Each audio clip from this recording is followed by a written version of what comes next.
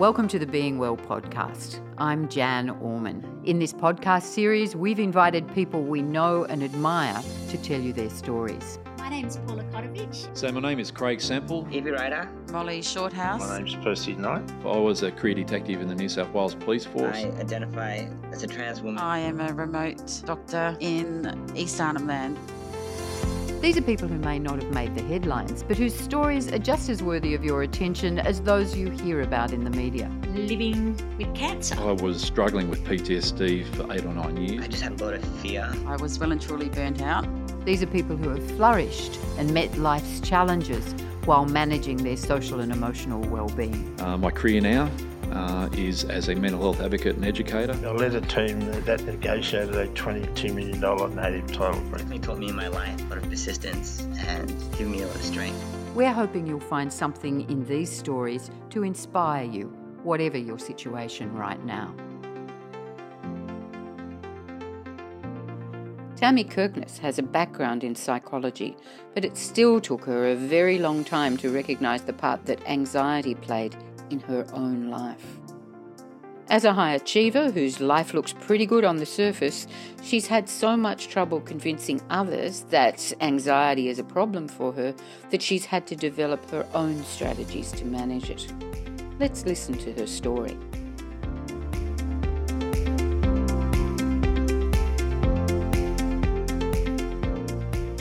Hi, I'm Tammy Kirkness. I'm 34 years old. I live on Gadigal and Bidjigal land here in Australia, also known as Bondi Beach. I currently work as a life coach, corporate wellness consultant, keynote speaker and author, and I manage my own anxiety every day. I predominantly do all of this work within the mental health space and mental wellness space. So my background started off in the space of psychology and business. I was lucky enough to do a degree that combined the two, and I loved this combination of why people do what they do and how to harness the best bits of them to make an impact on the world. So I smooshed together all of these rather disparate bits and pieces of my skill set and combined them to become a life coach and help other people who had been struggling through things like worry, anxiety, perfectionism, overly high expectations, to help them find a sustainable way to create beautiful, positive impacts on their own life and those around them. So it's been an interesting, unexpected, bitsy kind of journey, but it's a really nice place to be now.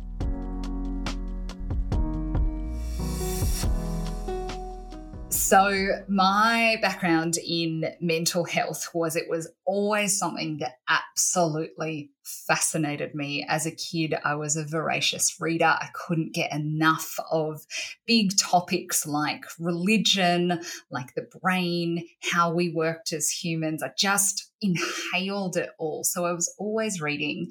And eventually that led me to study psychology at university. And I remember just gagging to get to the big deal subject of the degree, which is referred to as abnormal psychology, or it was back then.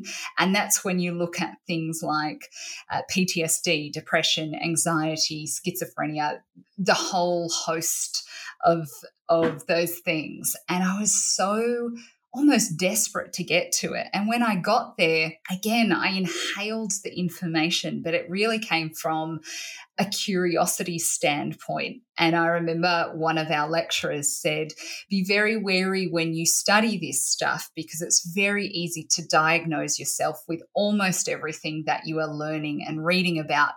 And so I took that quite seriously. And in every single thing that we learnt about, there is something that you can connect with there in some way. And so when I was looking at depression and anxiety, I thought, oh yeah, I can connect to that. But it was all very academic in my mind.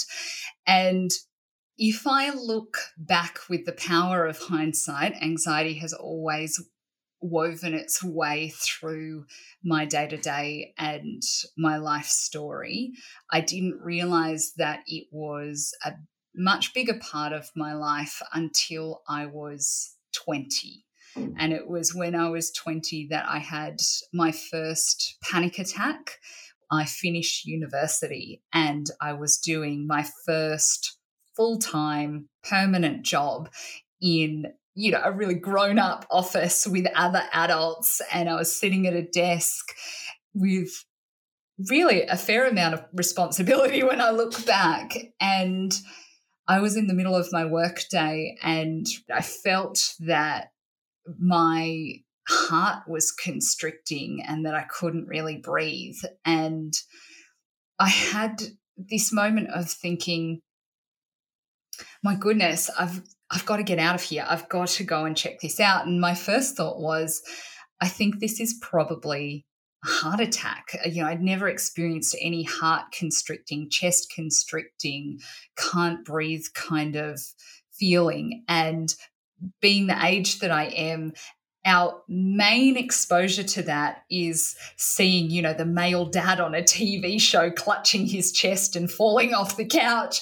And that was what I identified with the most. And so I very secretly grabbed my handbag, quickly said to my boss, I'm just popping out for a moment, walked downstairs, got in a cab, went straight to the emergency room. And because I had heart-based symptoms, I got triaged to the top of the list, and they did all of their analysis and found that my heart was perfectly healthy, thank goodness.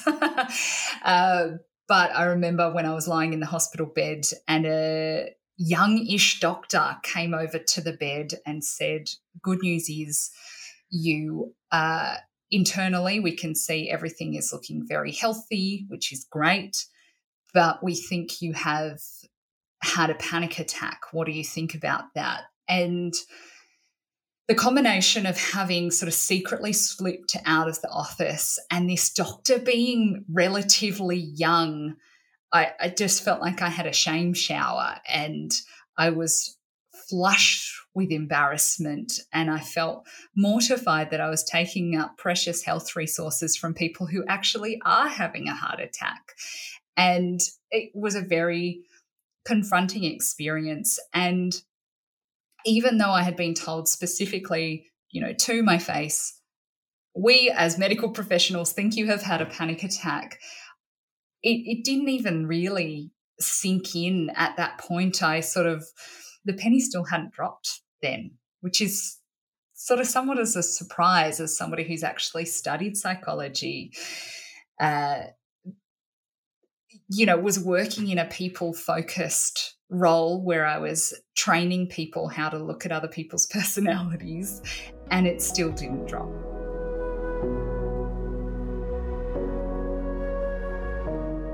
I essentially didn't absorb that information. I went back to normal life, kept working as is. I went overseas. I travelled. I came back. I had another job. I had another couple of experiences in the middle that were indicators that I worried a lot.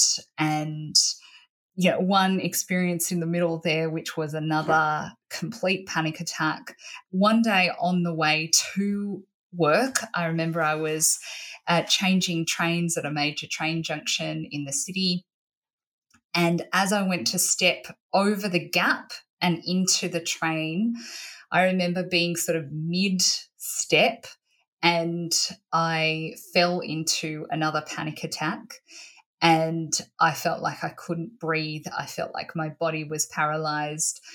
I was stuck in every sense of the word, and I had to almost use momentum to actually fling myself into the train because it's like my body had forgotten how to do the rest of that step. And once I flung myself into the train and made my way to a seat, everything else just became a blur. To be honest, I really can't remember what happened next. I just remember being very stiff and stuck and quite frightened. And whenever it was that I got off the train, thankfully at the right train station, I remember catching my breath and being bamboozled as to what had happened and how did I get onto the train and how did I get into that seat and what just happened, and again feeling that unbelievable mind, body, spirit fatigue and exhaustion. And I'm pretty sure that day I went back home and couldn't quite explain what had occurred. And I remembered about what had happened when I was 20, and I thought, oh, that seems a very familiar feeling. I didn't have a heart attack.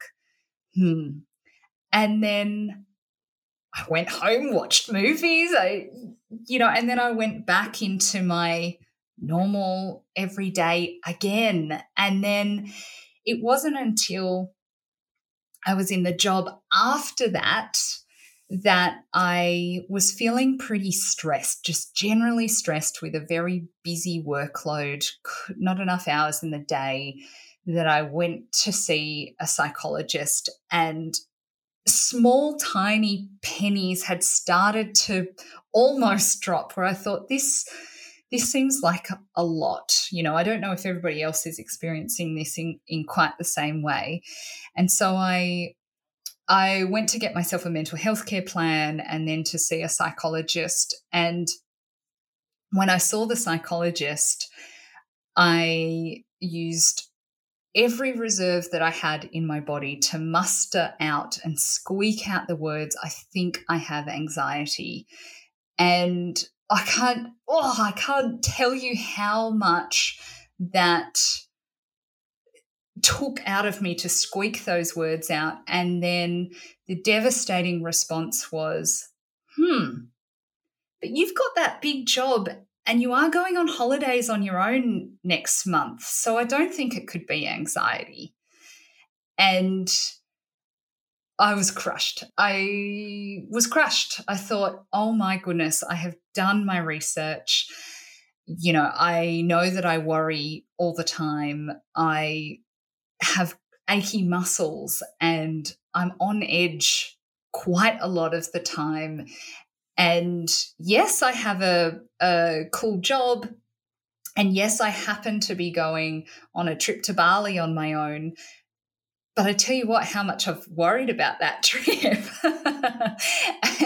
and how much I have overplanned certain pieces and how I've had to plan when I'm going to have downtime and all of those sort of things. And being in that position where I had to almost convince the psychologist that I was struggling because externally I had it all together and was achieving and still striving for goals. I still had goals, and having to explain that actually, no, I'm still struggling was just so demoralizing and took the wind out of my lungs. And I saw her for a couple more times and eventually stopped. And again, then after that, I'd used up all of my courage to show up. Well, actually, I'd used up all my courage to go to the GP and convince that guy and then tell them how to fill out the mental health care plan and then take that mental health care plan to the psychologist and then convince her that I was having a tough time, which was unsuccessful. She didn't really fully believe me. Was too much to continue going and seeking help at that time. So, I turned to reading lots of books and doing the things that I'd already known helped me, yoga and meditations and hanging with my friends and, doing all of those sort of things. And then it wasn't until many, many years later when I was living with my boyfriend. We hadn't been living together that long. He's now my husband, as a bit of a spoiler. We hadn't been living together that long, and it was a bit of a non-event kind of day, and I was sitting on our kitchen stools, and I can't even remember at all what had occurred beforehand, but I just remember falling into that very familiar sensation of not being able to speak, my body feeling paralyzed, not being able to communicate what was happening for me, and having this man who I loved in front of me clearly quite panicked, watching his girlfriend not respond and crying and not doing anything, just sort of being a bit of a lump in front of him, was actually the hardest part, because I wanted to step outside of myself and scream and grab him by the shoulders and say, it's okay. I'm having this thing. It's happened a few times before. I'm going to be okay. Here's what I need you to do.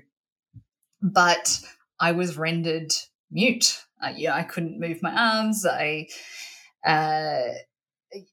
was just stuck and still and mute. And the biggest penny dropping moment when I went, oh, okay, this has happened a few times. They're quite far apart. They're years and years and years apart. There is worry in between those panic attacks that I've had.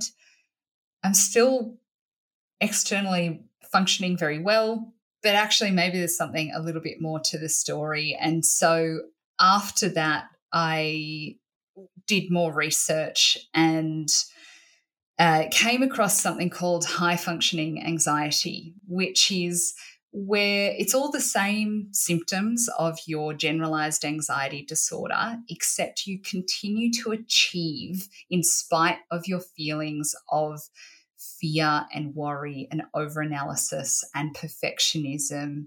And that really resonated with me because, from my studies, I was aware that people who have generalized anxiety disorder most frequently are prevented from functioning in some part of their life.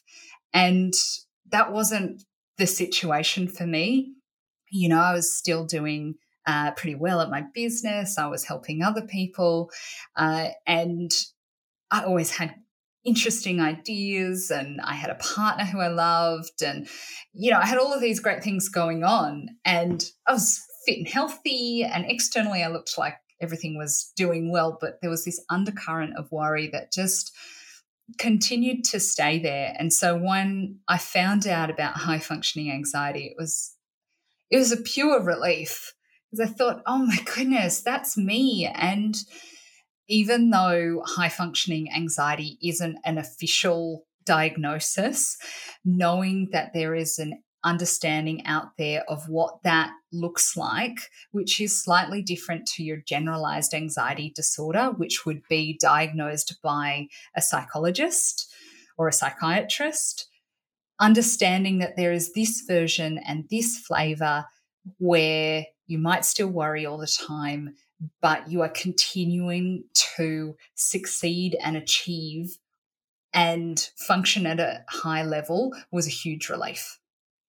This pattern of having to justify that actually there are times where I struggle a bit and there are times where I struggle a lot, and having to justify that is exhausting when it's already tiring to be in that mental health space and feeling that way. Massive relief. And around that time was also where I wrote myself it was in a little blue notebook with a cheapy pink pen, a bunch of questions that if I was ever in that stuck, overwhelmed space again, not even necessarily at the panic attack stage, but all of the bits before then, if I had that version of me standing to my right, what would she say? What would she ask me to do? Tammy, are you comparing yourself against somebody again? Or, do you feel like a total fraud showing up to that meeting? Oh, not again. Okay. Yes, here are the things you do. No, go to your next question. And I wrote a whole bunch of questions about this, and I used it for nearly a year. And each time I found that it neutralized my anxiety and it was stopping me from getting to that point of panic. It was sort of pattern interrupting before that point, which was a massive relief. And I ended up being able to publish that pink pen, blue notebook book into a book to help other people, which feels like a nice full circle moment to be able to help other people who also know what that dry throat, shoulders around your ear, uncomfortable stomach, nervous about what you said yesterday and worried about what you're going to do a year from now. I wanted to help those people, and it had already been helping me. So it was nice to be able to get that out there in the world.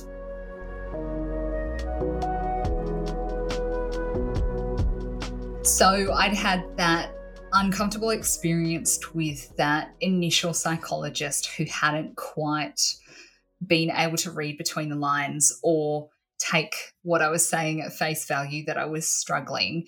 And that was a big dampener for quite a long time in finding another traditional path to find solace and help from. I did try another couple of psychologists who just were not quite the right match. You know, there's a lot of talk, particularly in psychology training, that they are there to act only as a mirror, and that just didn't work for me. So what I've found has been helpful in managing my mental health and helping me to thrive in many aspects of my life is a very interesting blend between traditional approaches and alternative therapies. And in saying that, you know, my background is in psychology and understanding how things like cognitive behavioral therapy can help to balance out unhelpful thought patterns. And then using those types of skills, mostly self-directed, also in partnership with the alternative therapies and approaches that had already been helping me for a long time as well. And by seeing all manner of people, you know, kinesiologists,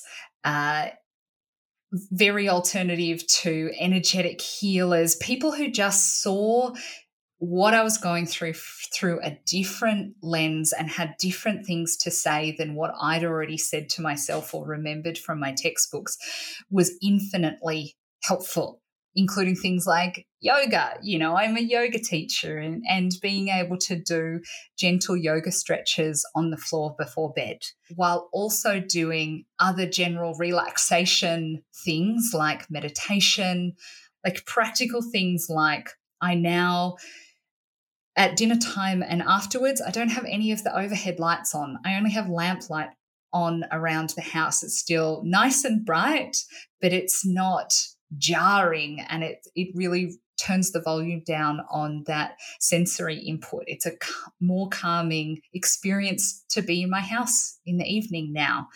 I do things like I don't have my phone in bed ever because it's too much information and too much input just before I'm about to go to bed. Using breathing techniques, being cozy and at home and with friends when I need to be with friends, and introverting at home on the couch when I need to, and having the ability and learning to say no when I need to, and not having having to create an excuse as to why I don't want to do something. Previously, it was a big lot of mental gymnastics when I'd be invited to do something, where actually I can say, oh, I'm busy. Thanks so much. I'd love to join next time. They don't know that my busy might be sitting on the couch and just taking some time to be within my own realm. They don't know that. They don't need to know that.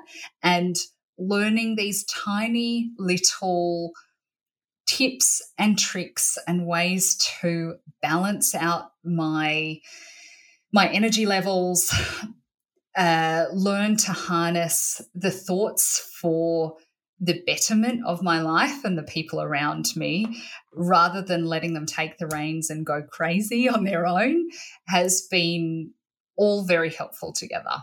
And being able to find these small-ish links between things and build them up layer upon layer upon layer, while doing the traditional things of having a greater understanding of what's happening with my thoughts and my thought forms, all knitted together in such a way that the anxiety is still there, but I can manage it, and I can use it now as a way to relate to people and as a bit of a superpower, because I know that I can get an incredible amount of things done if I need to, if I set up my situation in such a way that it doesn't make me feel like I'm scared and nervous and fearful. It's just in such a way where I'm at my version of optimal creation, and that's a real gift.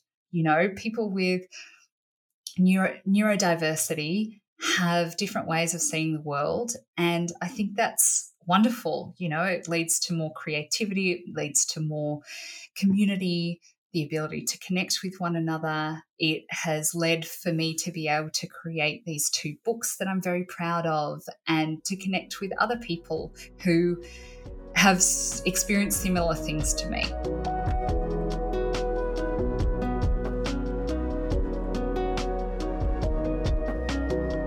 So having lived this experience of anxiety firsthand has been able to give me the connection with other people who have all manner of mental health challenges. It doesn't need to be the same one, but I think when somebody has gone through some kind of challenge, and you have as well, it creates this bridge to be able to connect with them in a way that you might not have had before. And that is a really special thing to me. And it means that I can potentially help them feel seen or heard in some way. I think it is so valid for people with mild to moderate mental health symptoms to get the support and the validity that they most likely require. There is nothing worse than when somebody is feeling a bit off or not quite themselves or not that great, and they're not seen, they're not heard, they're not validated or valued in where they're at. Because I know from my perspective, the amount of courage it took to squeak out that I was struggling, and then to not have that absorbed and reflected back and validated, put me back years and years before being able to get a whole host of help, a lot of that being alternative therapies as well, because I didn't need the major interventions that are out there. And just having somebody say, yes, I see you. It is tough where you're at right now. My goodness, what a crappy day. Tell me about it. You know, not having somebody to see who they are, see where they're at is tough going. So the more that we can recognize in ourselves where things might be a little bit off in some way, even if you can't quite articulate it, I think it is so vital, because it means that you could go and, you know, read a little bit more about depression or anxiety, or enroll yourself in a yoga class or a meditation class, or, you know, download that app, or, you know, all of these different things to be able to break that pattern of going further and further downhill of how you're feeling. I think it is vital, and that's where I think a lot of our attention and energy needs to be, in helping people recognize that something's not quite right, helping them feel empowered to do something about it themselves, and have the sense of safety and security to reach out when they need to, and know that there is a safety net for them too. So the book, the Panic Button book that I created and wrote, was born out of a desire to have something that wasn't currently available. I had done a lot of reading on anxiety and mental health, and what I found was that so much of the information out there was in very large chunks. So what I wanted to have with me in that moment when I was having that panic attack and my husband was looking a little bit lost as to how to help me was some kind of tool that he could hand to me that I could read through, and within a minute or a couple of minutes have found some kind of neutrality, so that I could open the page, or that he could open the page, and I'd read, are you worried about a world event? Yes, do this thing. And then that's it. No, turn the page. And getting something that was so specific and to the point wasn't currently available out there, which is why I created it and just used it for myself for about a year, then used it with a couple of clients and they got great benefit out of it. And then it was a wonderful moment when the publishing house got their hands on it and said, oh, we think a lot of people actually would need this. And it was a lovely moment of realizing that actually this thing that has helped me greatly in the moment in some of my stickiest, tightest, tensest days might be able to help other people on a broader scale. And that's an amazing feeling, knowing that out of some of the pain and tightness and tension of my life, it's been able to help other people, and it's since been translated into 8 languages. So it's helping people all over the world. And subsequently, there were a lot of requests from parents for a version for their kids. And so I subsequently wrote a kids version, which is for ages 7 to 11 or 7 to 12-ish, to help them when they're feeling worried or anxious or overwhelmed in some way too.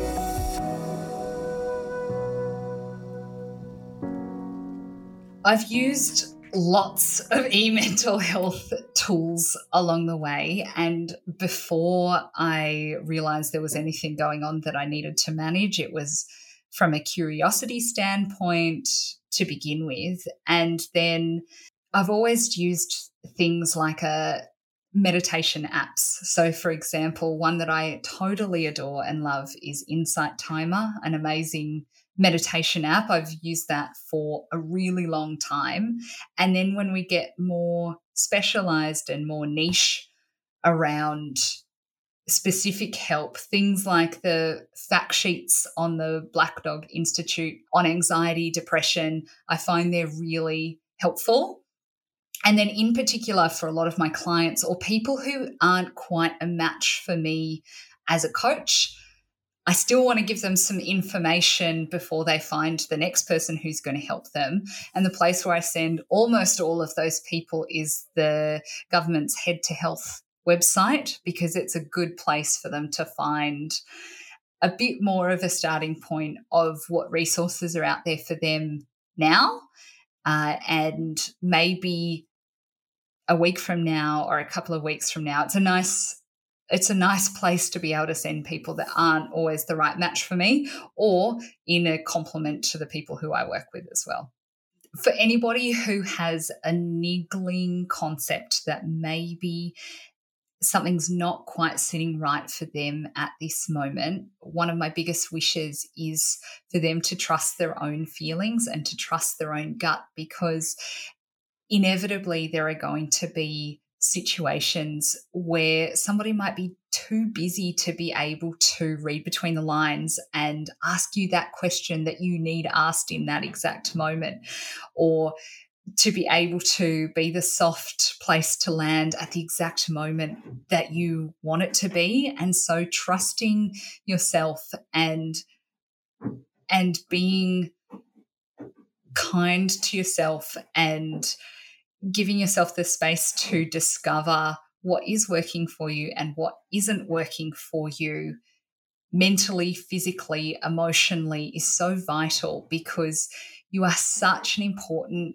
human in our world, and your impact and your contribution matters, and your exact flavour of existing in this world, on this planet at this time is so important, and we want to get the best version of you. And if that means that you need to get some traditional help please do that. If that means that you need to go for a run every Sunday before your kids wake up, please do that. Whatever the things are that you know that you need, or the research of figuring out what those things are, please do it, because I'm very grateful that I know a pretty chunky handful of those things that work for me, and I'm still discovering what those are too. So please do it, and you are so valuable and important, and you matter, and so does your contribution. And that's one of the best ways to be able to make sure you can show up and be the best version of you.